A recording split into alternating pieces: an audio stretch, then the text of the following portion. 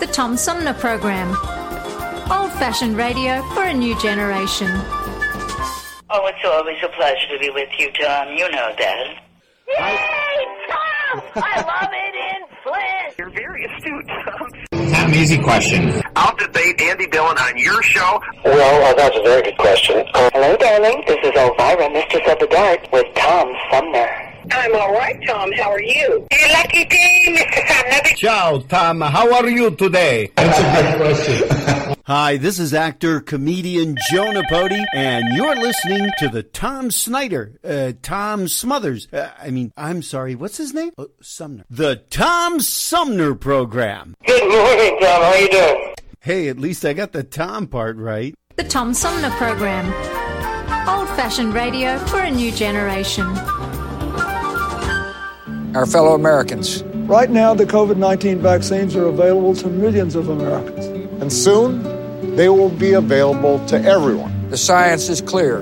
These vaccines will protect you and those you love from this dangerous and deadly disease. They could save your life. So we urge you to get vaccinated when it's available to you. That's the first step to ending the pandemic and moving our country forward. It's up to you.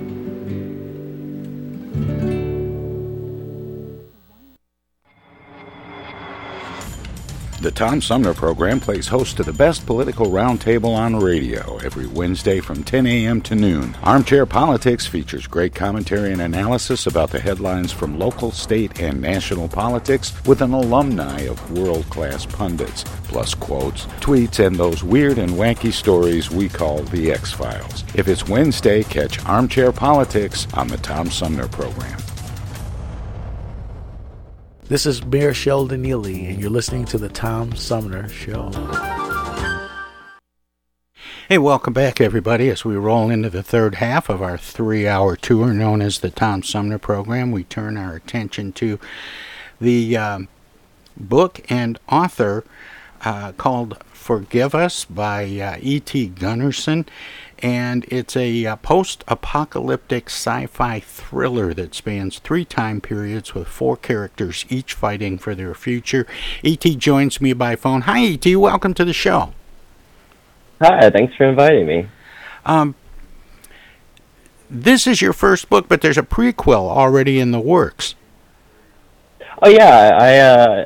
So the prequel is called Abandon Us, and it happens before Forgive Us, and kind of shows the world before, during, and after it falls apart. So it gives the viewer a different view of the apocalypse that is shown in Forgive Us. And I finished that maybe on Friday. So now it's going into the edit work. How long did it take Forgive Us to go through the gauntlet? It took Forgive Us and a year to be finished from chapter 1 to the end, and then it took another year of trial and error learning how to get it edited and get it published and get a cover and, writing blurbs for like Amazon and stuff. Abandon Us took 7 months. Did you now in the process, this is a tough time. I mean, going through the pandemic and trying to reach out to people. Was it kind of tough, or do you think it was tougher than normal, or was it just going to be tough no matter what? So doing like author work is inherently tough because it's kind of like writing the book is your own discipline. You have to treat it like a job. You have to get out, get to your pencil or keyboard or however you write a book, and you have to write it. And then you have to get editors, and getting people to work on it. It's kind of expensive, but it's also kind of hard because you have to look around and be careful of who you get. So I don't really think the pandemic did anything different since it's all online. I don't have to go meet anybody. It doesn't it doesn't really affect online stuff. So I assume it might have been different, but I didn't really go through the process before the pandemic. So is Forgive Us your first? Is Forgive Us your first published book? Yeah. And if I'm reading the notes about you right, you're 18 years old. Yeah, I'm turning 19 on September 8th. Well, it's a little early, but happy birthday. Thank you. E.T., which made it a little tougher getting editors and working through the publishing process, being a first-time writer or being so young? I think it's being a first-time writer. Like, I think writing is kind of like, it doesn't come natural to me. I'm not like naturally gifted. It's just kind of my thing. It's something I enjoy. So I think it's just the first time doing it is difficult. You gotta learn it's a big learning curve, right? On how to get a book finished, how to even like write an entire book, like the order which, and everything that goes into it. You just have to. For me, I kind of like fell into it. It just kind of like I finished the book and then, oh, you have to do all of this to get the book out. You're not done. Like, okay. That's true. In writing the book, was it? I'm trying to figure out just how daunting a task that is. Some people have a very detailed outline, and they work from that outline. Some people sit down and they start writing, and they sort of binge write, and it pours out almost like the story is telling itself. What was it like for you?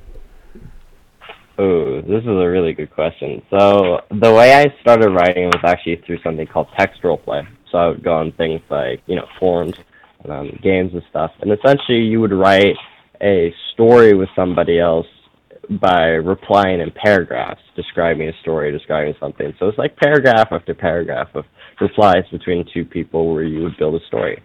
So I was very used to creating a story out of nothing, right? I'm really good at flowing.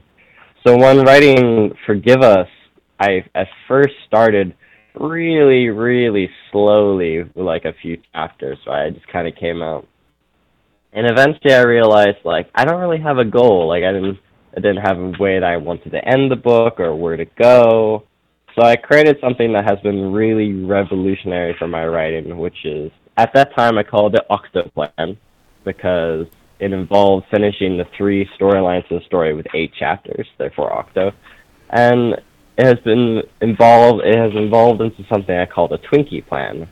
Essentially, I just create a layout of chapters, of how many chapters I want and what I want to happen in them. And really, they're not really complexly described. One of the chapters I've like written, I've written like 14 pages from it based off of like 5 words. So it's really simple, like, this is what should happen during this. And oftentimes, like, what I write in my notes for what should happen, sometimes it doesn't happen. Sometimes the book writes itself. Sometimes characters don't like my plan, and then, we go in a different direction. Which came first, E.T., the storyline, and then you cast people in it, or the characters, and then you come up with what's likely to happen to them? Really, so what comes first for me is actually the worlds, because I love world building. So the world just, I think, it's been a long time. I didn't really, back then I didn't take notes of the world because I was writing in a different world for a different book series that I'm going to start after, like, the Odemark series is finished. But the world came first, and then the characters, and then what's going to happen. So Forgive Us went through a few, like, stages of things happening. For example, the first chapter originally was entirely different. It was actually just the main character sitting in a shed thinking, and it was windy outside, and nothing happened. So I'm glad that I rewrote that chapter. But it's world, characters, story. Yeah, that opening, E.T., no offense, but it doesn't exactly sound like the boulder rolling through the cave in Indiana Jones. No, it's not exciting at all. The current opening that you can find in Forgive Us if you were to buy a copy, it's pretty good. It's not the best opening ever, but you know, it has action, it has, you know, it has details. It's way better. I have the original copy of Forgive Us, and it's like, oh, it's so much better. Now you focused on 3 different time periods: 2099, 2154, and 2185. Basically, 3 different generations, 70 plus years from now. Does it make it easier if you're writing about a future that you can determine? I think it's just I'm not. Or is it maybe more free? I'm not extremely skilled at realistic stuff. So one of the struggles with my new book, Abandon Us, was that it occurred in a time before the apocalypse where there's still civilization and still cities and lots of people. So that was a struggle for me because I never really lived in big cities in my life. I don't really like big cities. So writing that was like very difficult, and it's still being edited right now. For example, the amount of times I say street in Abandon Us is immense, just immense. So writing Forgive Us is easy because it's something otherly, which is something I find really easy. For example, I originally started when I was learning how to write and stuff. I originally started medieval fantasy, which I think for me is the easiest because it's most free. I don't have lots of rules. I don't have to be super concerned about realism. I do have to be concerned about realism as in why characters do things, but characters can cast fireballs, and that's awesome. And Forgive Us is awesome because you have these tribes, these people like that start civilizations and they fight, and it's something big and immense that I can be allowed to write in fiction. Something that wouldn't be able to really happen in this world, but can happen in the world of Forgive Us. So I think it's a lot easier. The whole thing that is the whole world that is Forgive Us is really just an easy platform to write post-apocalyptic fiction for me. In this future that you've created, actually 3 futures you've created, is there a need to have it seem plausible that because you're talking about the aftermath of a downfall driven by the search for energy and technology and a polluted world? Do you have to be concerned about how we got there when you're there? Yes. So Abandon Us, the reason I wrote a prequel secondary, because the next book after this prequel is going to be the sequel to Forgive Us. It's going to be in the future after Forgive Us. The reason I wrote the prequel first is because I really wanted to show what happened to the world, why it happened, like why everything fell apart. And I also wanted to do something very special, which was humanize a dehumanized villain in Forgive Us, which I won't reveal who. They just weren't given the proper character treatment. They were really just there being bad and bothering the main character. And what's important to me, which is in post-apocalyptic fiction, for example, if you ever played the games The Last of Us, like 1 and 2, the characters, the enemies there are very human. They have conversations. If you're like sneaky up on enemies, they have conversations. They express thoughts. They're people. So in Forgive Us, I was very careful to avoid words like raider or looter, some kind of quote-unquote other in the wasteland, which is very much seen in Fallout. In the Fallout series, you have raiders and looters, the wasteland bandits, and then they're the other, They're not people, which allows you to kill them, take their loot, and sell it at a village. So I was very careful to make sure that, forgive us, the people who attacked each other are not raiders, they're not looters. They're hungry too, they're thirsty too, the wasteland air makes them cough too. They are people, right? They get sick, they're hungry. They will take from you not because they hate you, not because they're malicious evil, because they need it. E.T., I have to take a short break here. Can you stick around for a few minutes so we can talk some more? Of course. That'd be great. My guest is E.T. Gunnarson, author of a new book, Forgive Us. Its prequel, scheduled to come out in early 2022, is Abandon Us, and we'll have more of this futuristic world in the very near future. We're going to take a short break. We'll be right back. Hello, darling. This is Elvira, Mistress of the Dark, with Tom Sumner.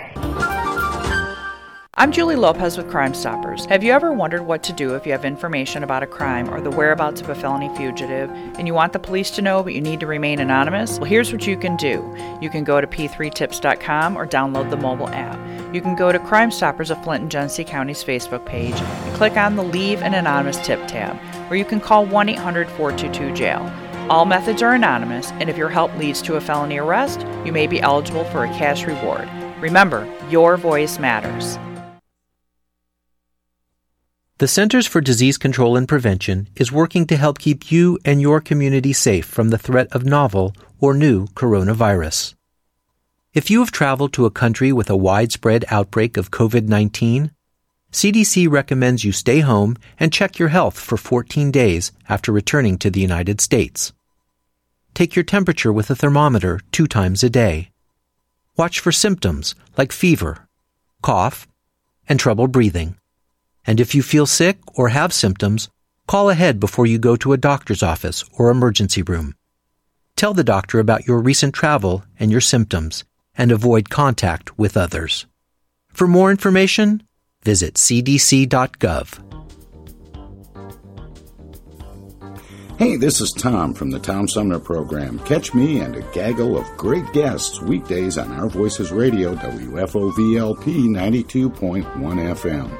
You never know who might drop by. Joe Vai from the Blue Hawaiian. Dan Serling. Congressman Dan Kildee. Alexander Zonjic. Actor, comedian Joe Napodi. Woodrow Stanley. U.S. Senator Debbie Stabenow. State Senator Jim Ananich. Comedian Brian McCree. The unknown comic. Mark Farner. And Tom, I want you to know Tom's my friend. You've always got great questions, and you know the material, and you care about it, and that's impressive. Nice to be with you, Tom. And I admire you for reading all of that. I haven't read the whole thing. I'm willing to admit that. Hey, Tom, this is my favorite interview always.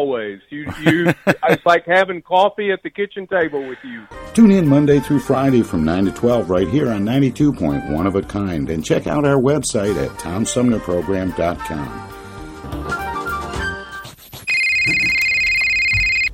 Yo, speaking. Oh, dear. Honey, our car warranty is expiring again. So soon? It just expired last week. You don't even own a car! Not now, Dana. Your father's on the phone. Hey! Mom and Dad, you're being scammed. It's a robocall. Scammers are using new technology and clever tactics to make more and more calls that look legitimate but are hard to trace. They can make it look like they're calling from any number, even from numbers of people you know. My robocall crackdown team is working with state and federal partners to stop the robocalls for good, but I need your guys' help. Don't trust your caller ID. Verify you're really talking to the person whose number appears when your phone rings. And if you accidentally answer a robocall, hang up right away. Engaging in conversation will only lead to more calls. Use a call blocking app on your cell phone that stops robocalls before they interrupt your day. And if you do get a robocall, file a complaint with my office online at mi.gov/robocalls. And Mom, Dad, please do not give your information out to these scammers over the phone. They're just trying to trick you. Well, at least they call. No, I get it, you're busy. But you know Janine's daughter is a doctor. She calls every week. A doctor. I'm Michigan Attorney General Dana Nessel. Visit mi.gov/agcomplaints for your connection to consumer protection. Hello, this is State Senator Jim Ananick, and you're listening to the Tom Sumner Program. Hey, welcome back, everybody. We continue talking about the dystopian thriller called Forgive Us, written by E.T. Gunnarson, and E.T. joins me by phone. E.T., welcome back. Thanks for sticking around, and sorry to make you sit through all that. That's good. I'm glad to be here. Just before the break, we were talking, well, during the last segment anyway, we were talking a little bit about, trying to get a book out during the pandemic. And then it occurred to me during the break that you've been schooled at home and online. Was that something that you have always done, or something that happened because of the pandemic? It's something I've done for almost all of my life. I was taken out of, I think first grade. I was taken out of first grade to be homeschooled. And I was homeschooled up until I moved to Texas, where, at that age I was entering high school. So I went from being homeschooled to online schooling. And I did online schooling for, high school. And I graduated last year in December. So I graduated slightly early by a few months. So sorry. I was just going to add in there that you have something called dysgraphia and can't write by hand easily. I've never heard of that before, E.T. Is it, what is it? How does it affect you? And is it fairly common?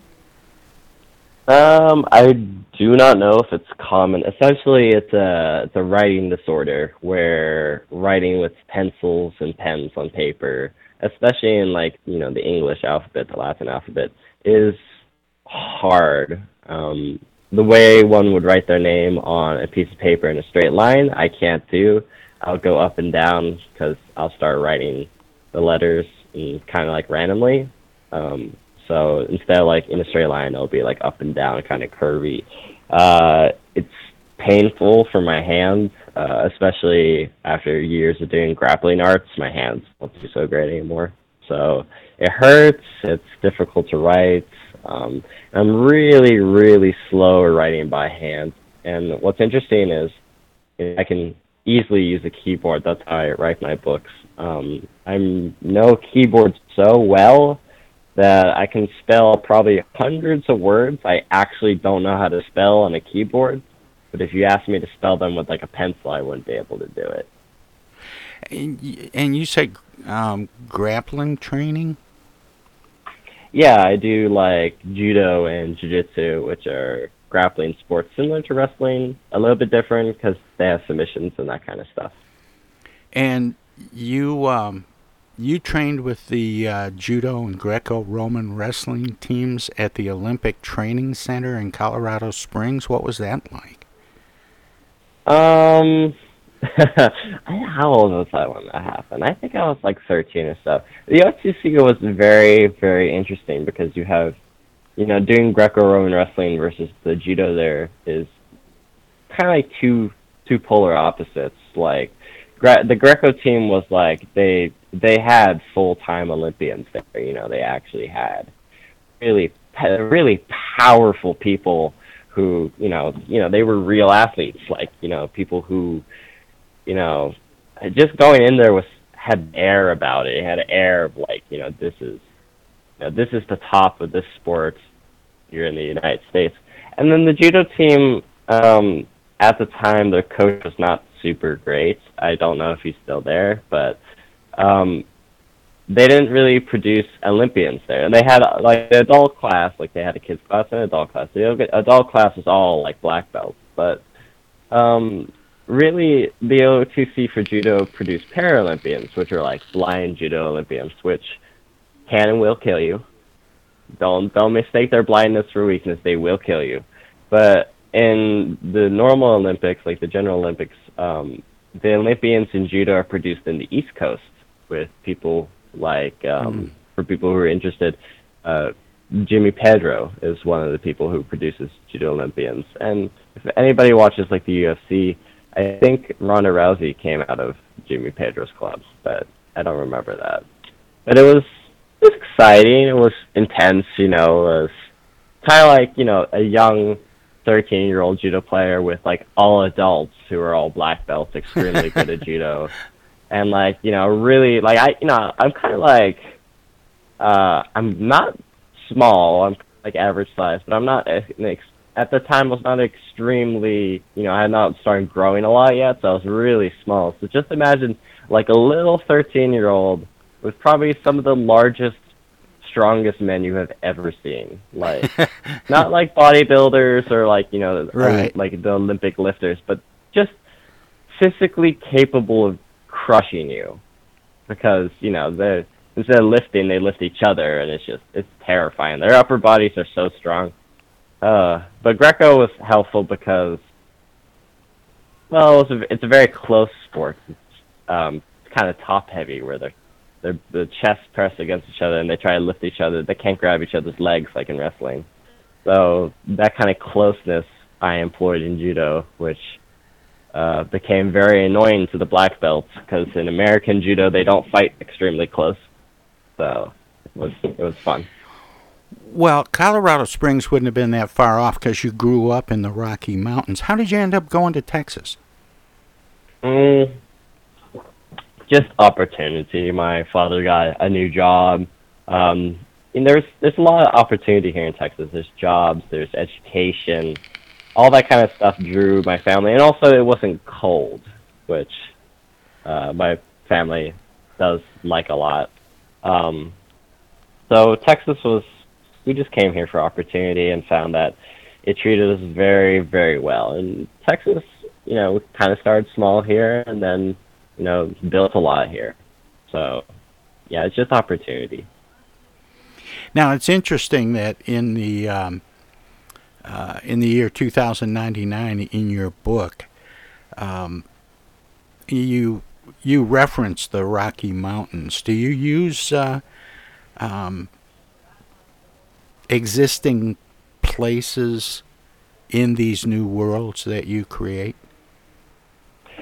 It depends on what kind of world it is. So Forgive Us, you know, happens as a post-apocalyptic United States. So I do use things that are kind of like in my head neutral. Like if I'm using a city with characters in it, I don't name the city. But if I'm using it to reference a character's history, like where a character is from, then I'll use a real city name. Like I used Austin, and I used Denver as, you know, real places where characters are from. And I also use like the Rocky Mountains. But when the book escalates and there's wars between growing like wasteland cities, and they're in like an old world city, I don't use a name for that city.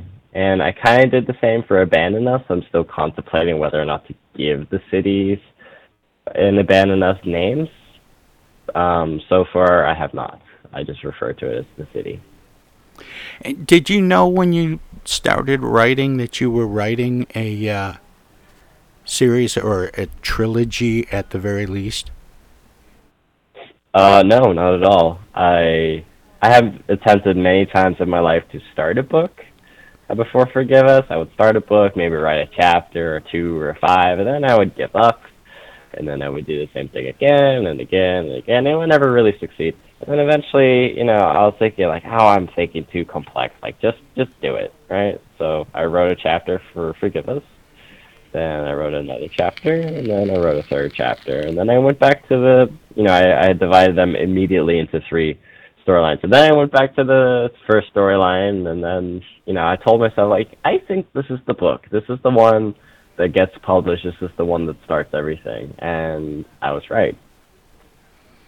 And then where in the book, I always talk to writers that write a trilogy or a series and wonder if they get to the end of the first book and think to themselves, but wait, there's more, and then it becomes a trilogy or a series. Where in the book did you start writing the prequel, Abandon Us, that comes out next year? So when did you decide there was going to be more to this than one book? So when I finished Forgive Us before I had even thought about writing a series, and really it was people like asking for it. Like people would get to the end and be like, "More, please? Can I have more? Can I have some more? Please, sir, I want some more." And I also I write short stories, so I haven't published any. I've considered putting all my short stories together into a book for people to read. But I had this idea for a short story in the world Forgive Us of a man surviving alone in a skyscraper. And that was the seed for Abandon Us. And, I thought about it, at the time I like to study games and stories and all that kind of stuff. So, stuff like Fallout, Mad Max, like Last of Us. At the time I was studying them. And slowly but surely, I came up with the idea for a prequel for Forgive Us. The reason I wrote prequels because I thought it was necessary. So it just kind of came, and I realized, I should continue the series. People love this series. I need to go back in time to show people, something important for the world. How you got to the point that Forgive Us picks up. Why these people are hungry and cold and freezing, the world sucks.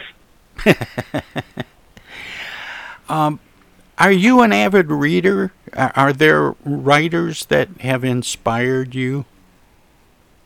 I have many favorite authors. Currently, I don't read a lot. Sometimes I read. Really, nowadays, I read I read history or something for my religion. So I don't read a lot of fiction anymore. When I was younger, I read a few fiction books in my time. My favorite author is Tolkien, who maybe one day I hope to kind of get up there as a high fantasy author when I start my high fantasy series. Kind of want to be up there with Tolkien, but Tolkien's one of my favorite authors, really because a lot of modern fantasy pop culture wouldn't exist without Tolkien and Middle-earth. So he's one of my favorite authors. But really, after writing Forgive Us and going through the process of editing, I find it really, really hard to read a fiction book without staring at it and be like, I want to fix this. I have the editing mindset, or I would do this maybe differently, or that's I think about it too logically. So I have to absorb fiction books in a different medium. I have to have an audio book, or I have to play a game or watch a movie. I was recommended The Road in one interview, and I think The Road is a book. I was like, no, I can't read a book. I'll watch the movie. And the movie was great. It was very sad and depressing and dark, but I had to absorb it that way. I can't read fiction books anymore. So all I do nowadays when I read a book is read stuff for my religion. Now, you're going to be going to college online soon. Have you already made up your mind that you want to work toward being a full-time writer? Yeah, it's something I would love to do as a job. I really, really enjoy it when people read something I write and just love it.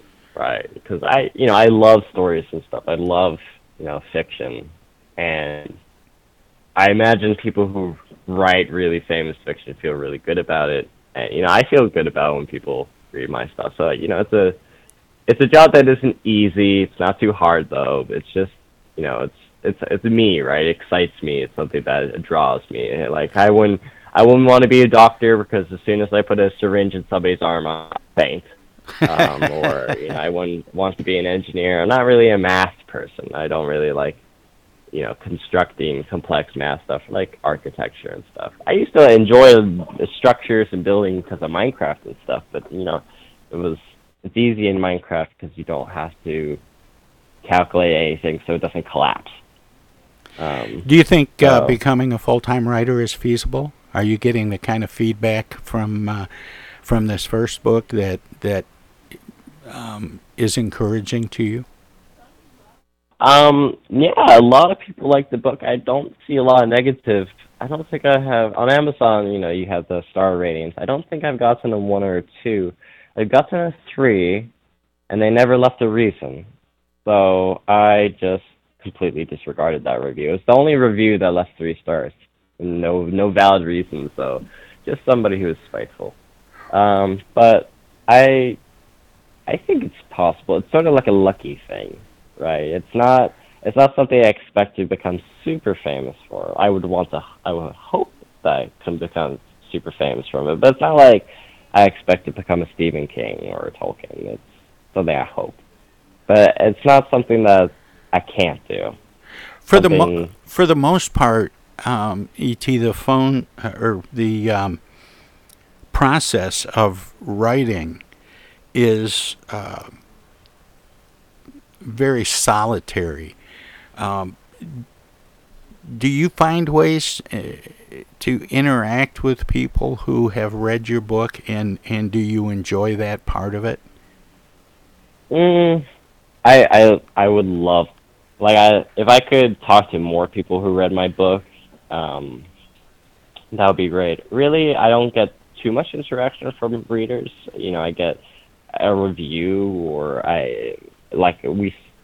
the group, the company that publishes Forgive Us, and my company, our company, me and my father's. We send out copies of Forgive Us for professionals to review, people to look at. Those people read the book and they come back and they go, "This is wonderful. This was a great book. This was exciting." So if I could talk to more readers, that would be great. But I love that. I just like. Would you enjoy being able to get out and do book signings or book readings, public appearances at bookstores and things? Is that something that you see yourself doing as you begin to promote your books more? I can do that. I would certainly do that. I would love to do that. Maybe signing 500 books in a day might be hard, but it would be something I'm willing to do.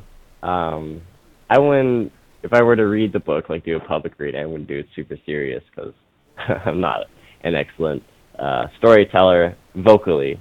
But I would like to do that. I would love to really finish the series, so there's no more books that I can spoil. So I can really answer people's questions in full. Because some questions I can't answer. I can't answer questions that ask too much about Abandon Us, because that'll spoil the book and people are not allowed to know about it yet. But people who ask questions about Forgive Us, that's fine. I can spoil Forgive Us because they read it. So I would love to do that in the future. In creating the world that you look at in Forgive Us, and again, it's over 3 different time periods, so there are changes to that world. But the biggest change starts really at the beginning, when you're in this post-apocalyptic era, if you will.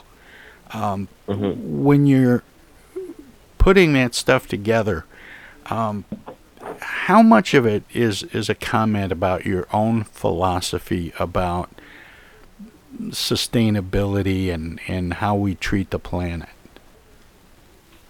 So my writing isn't extremely political. It's not I write this specifically for the message. I write it to tell a story. But there's a good portion of it is then it's a demonstration. It's a show. Earlier, in the early times, the first storyline, the earliest storyline of Forgive Us, and before that, the world is disgusting. There's huge pollution haze in the sky. You can't see the sun 24/7. Sometimes it comes out through cracks in the haze, but you can't really see very well. Buildings are stained, literally stained with pollution. You have to power wash. If you want a building clean, you have to power wash it, and it'll become stained over a week. And then, are you familiar with in snowy areas when they make snow piles when they like shovel it up and put it in big piles of melt. So in earlier times before the apocalypse and stuff, there's so much garbage that it piles up in huge piles like that in cities. Yeah, and there's just garbage everywhere. Yeah, my show is based in Michigan, so I'm familiar with snow plows and sludge and. Awesome. I used to live in Colorado, so I do miss snow. But after the ice storm here in Texas, it sucks. But yeah, so it's just like the message is like, it's not a super message, like, I don't want people to be super crusading about it, but just like simple things like basic recycling, don't be filthy and throw out your garbage on the side of the road. Like, how often do you drive on the highway and just see garbage the entire highway length? Like in Texas, like you can drive down a highway and just see garbage for like miles and miles and miles. It's not like huge stacks, but still like little plastic and McDonald's bags and stuff. And it's just like, it's disgusting. Nobody wants that. Or like when you order something from Amazon, it's like a tiny object, right? It's maybe like 5 inches long, not super big, but it comes in a box and it's been wrapped, and that box comes in a box, and that box also comes in a box, and in between all the boxes is wrapping and peanuts and all that kind of stuff. So it's just so much wasting garbage for such a small object. Like I have like, maybe right next to me I have a container of sunscreen. This would probably come in 2 boxes. Like, it would probably create 4 times the amount of garbage than the actual object has mass. Hey, E.T., we're almost out of time, but I always give guests an opportunity to let listeners know where they can find out more about you and the book and what you're up to. Do you have a website? I do have a website. It's called bragipress.com, which is BRAGIPRESS.com. You can find Forgive Us on Audible. You can find it on Barnes & Nobles, Amazon, just all those sites. You can find Forgive Us. Most importantly, I think people should buy Forgive Us from Audible and Amazon. Well, E.T., thanks so much for spending this time with me this morning. I really appreciate it, and good luck to you with the book and the future books. Thanks for inviting me on. I really enjoyed this interview. All right. Take care, E.T. Take care. Bye-bye. Bye. That was E.T. Gunnarson, 18-year-old post-apocalyptic thriller author of the book Forgive Us. And the prequel to Forgive Us is scheduled for release in early 2022. It's called Abandon Us.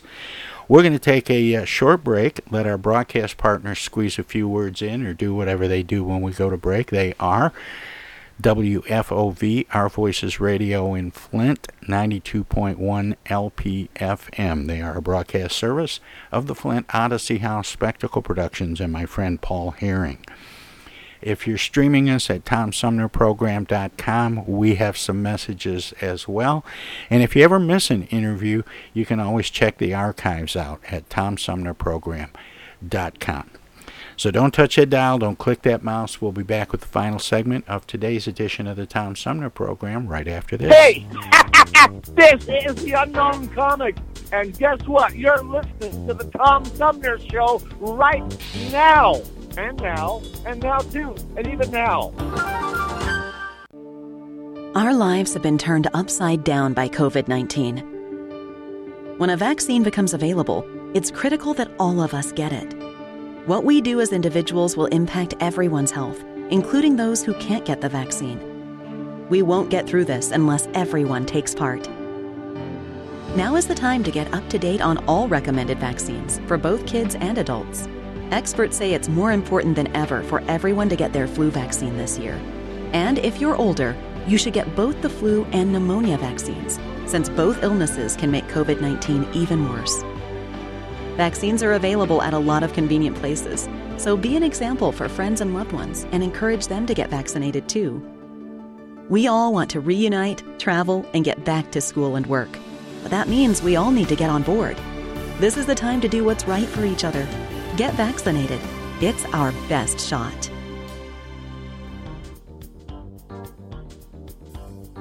Hey, this is Tom from the Tom Sumner Program. Catch me and a gaggle of great guests weekdays on Our Voices Radio, WFOVLP 92.1 FM. You never know who might drop by. Joe By from the Blue Hawaiian. Dan Serling. Congressman Dan Kildee. Alexander Zonjic. Actor, comedian Joe Napodi. Woodrow Stanley. U.S. Senator Debbie Stabenow. State Senator Jim Ananich. Comedian Brian McCree. The unknown comic. Mark Farner. And Tom, I want you to know Tom's my friend. You've always got great questions, and you know the material, and you care about it, and that's impressive. Nice to be with you, Tom. And I admire you for reading all of that. I haven't read the whole thing. I've got willing to admit that. Hey, Tom, this is my favorite interview always.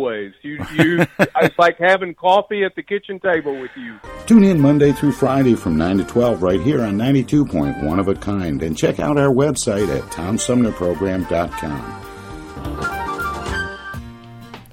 East Village Magazine is the monthly neighborhood magazine read all over Flint. With support from grants, donations, and advertisers, East Village Magazine's talented local writers give you an in-depth look at local news, issues, and people that make Flint, Flint. Copies of East Village Magazine are available at many of your favorite shops and restaurants around Flint or online at eastvillagemagazine.org. East Village Magazine, community-focused and community-supported. Discoveries. They happen when we least expect them, in places we thought we knew. And discoveries have a way of teaching us a little more about ourselves along the way. Welcome to Flint and Genesee County, where up north meets down south. Home to Michigan's largest county park system and a vibrant culture. A place filled with discoveries we've yet to make, throughout acres of beautiful lakes, wetlands, and woods, and in the diverse city beyond. Where the uplifting melodies of gospel choirs fill the air, where the work of renowned artists color the galleries and museums, where the fresh fruits and vegetables at the downtown farmers market awaken our senses, and where the cultural center and planetarium broaden our view of the world. Let's spend a few days enjoying the wonders of Flint and Genesee County, where the joy of discovery is pure Michigan. Your trip begins at Michigan.org. MTA Flint is nationally recognized for continually seeking to provide sustainable, reliable, and cost-efficient transportation for individuals throughout the region. Through work-related and non-emergency medical transportation and Your Ride services, MTA is moving people with future and alternative fuel technologies. More information about MTA Flint and specialized services is available at mtaflint.org.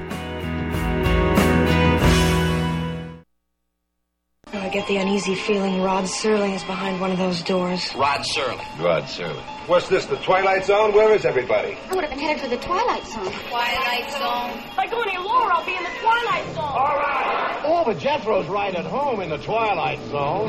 I'm in the Twilight Zone. Now, having made this little jaunt into the Twilight Zone, I got a feeling something strange is about to happen in the Twilight Zone. Hi, this is Dan Serling, and you're listening to the Tom Sumner Program. Welcome to this presentation of the Comedy Spotlight on the Tom Sumner Program.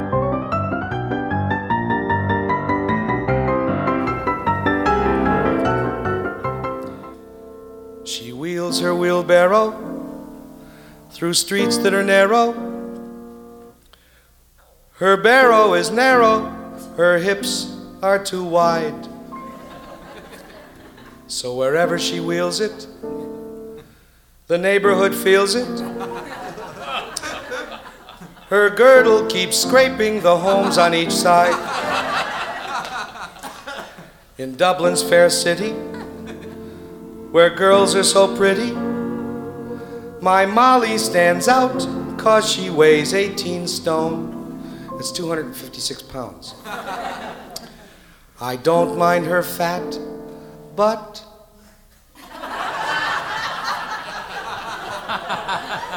it's not only that, but she's cockeyed and muscle-bound, Molly Malone.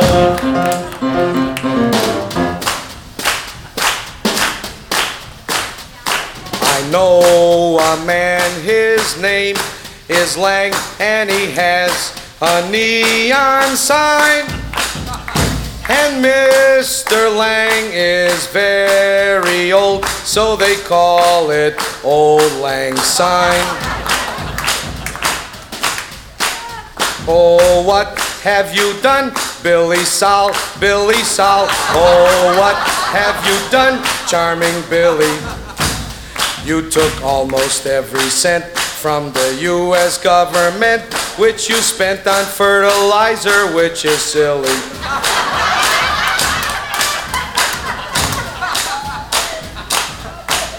All day, all night, Cary Grant. That's all I hear from my wife is Cary Grant. What can he do that I can't? Big deal, big star, Cary Grant.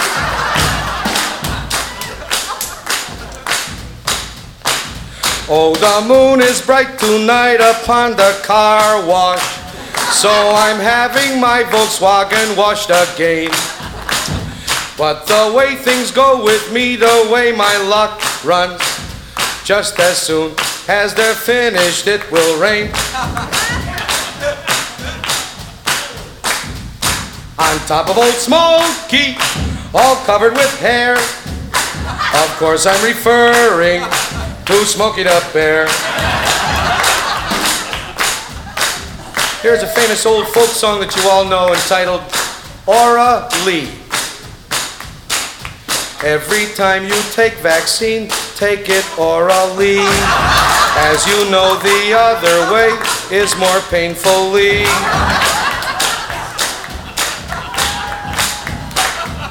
My grandfather's clock was the best ever made by the Timex Company.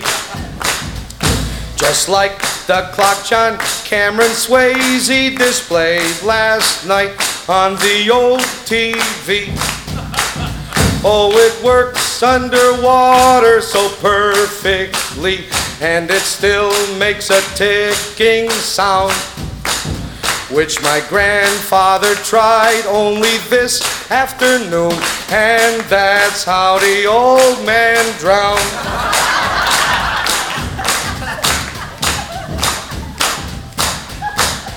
Do not make a stingy sandwich, pile the cold cuts high.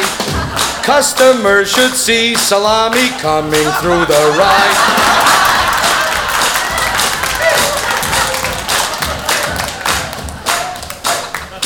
Oh, I diet all day and I diet all night. It's enough to drive me bats. Got no gravy or potatoes, cause the whole refrigerator's full of polyunsaturated fats. Fare thee well, Metrical, and the others of that ilk. Let the diet start tomorrow, cause today I'll drown my sorrow in a double malted milk.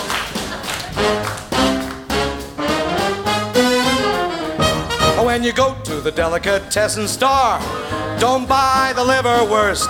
Don't buy the liverwurst. Don't buy the liverwurst. I repeat what I just said before. Don't buy the liverwurst. Don't buy the liverwurst. Oh, buy the corned beef if you must. The pickled herring you can trust. And the lox puts you in orbit, A-OK. But that big hunk of liverwurst has been there since October 1st.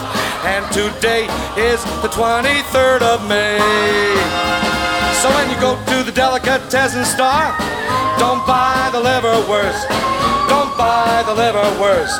Don't buy the liverwurst. It'll make your insides awful sore. Don't buy the liverwurst. Don't buy the liverwurst.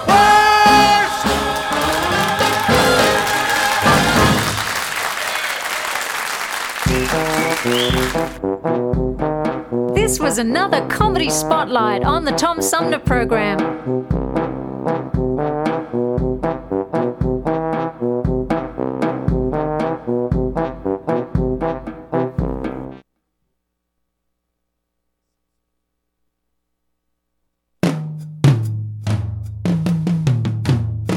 I remember the night Mom was pounding on her drums. She called me to her side. She said, "Son, you're growing up. Pretty soon you're gonna drive." And Daddy heard the commotion and came came in tap dancing, playing his 6th string. And they both looked at me and they said, son, before you get behind the wheel of a car, you listen to me. If you're texting while you steer, don't drive. If you've been drinking beer, don't drive. If you're talking on the phone, don't drive. If your tires are bald and it's starting to snow, don't drive. If your foot can't reach the pedal, don't drive. If you're wearing no apparel, don't drive. If you took an illegal prescription, don't drive. And no one understands your diction, don't drive. Don't speed, don't read, don't breathe, don't tweet, don't shave, don't rave, don't wave, don't eat, and don't put no makeup on or shave. You know you're not supposed to do that. If you gotta do something you're not supposed to do, you can go ahead and step on my blue suede shoes. Go ahead and scuff them up. If you're driving with your knees, don't drive. If while you roll you eat, don't drive. If you don't know how to drive, don't drive. If you've been psychedelicized, don't drive. If you're kissing on your boo, don't drive. If the boo's kissing on you, don't drive. If you've been drinking at a bar, don't drive. If there's guns in the car, don't drive. Don't groom, don't shave, don't tweeze, don't nurse, don't plug these things in your ears or rummage through your purse. Don't do that. If you won't do something you're not supposed to do, you can go ahead and tug on my Fu Manchu. Go ahead, I don't care. Watch me tear. If you feel like a nap, don't drive while you sleep. If there's a pooch on your lap, oh, it's dangerous and creepy. If you're feeling really wired, if your license is expired, don't you drive around the town.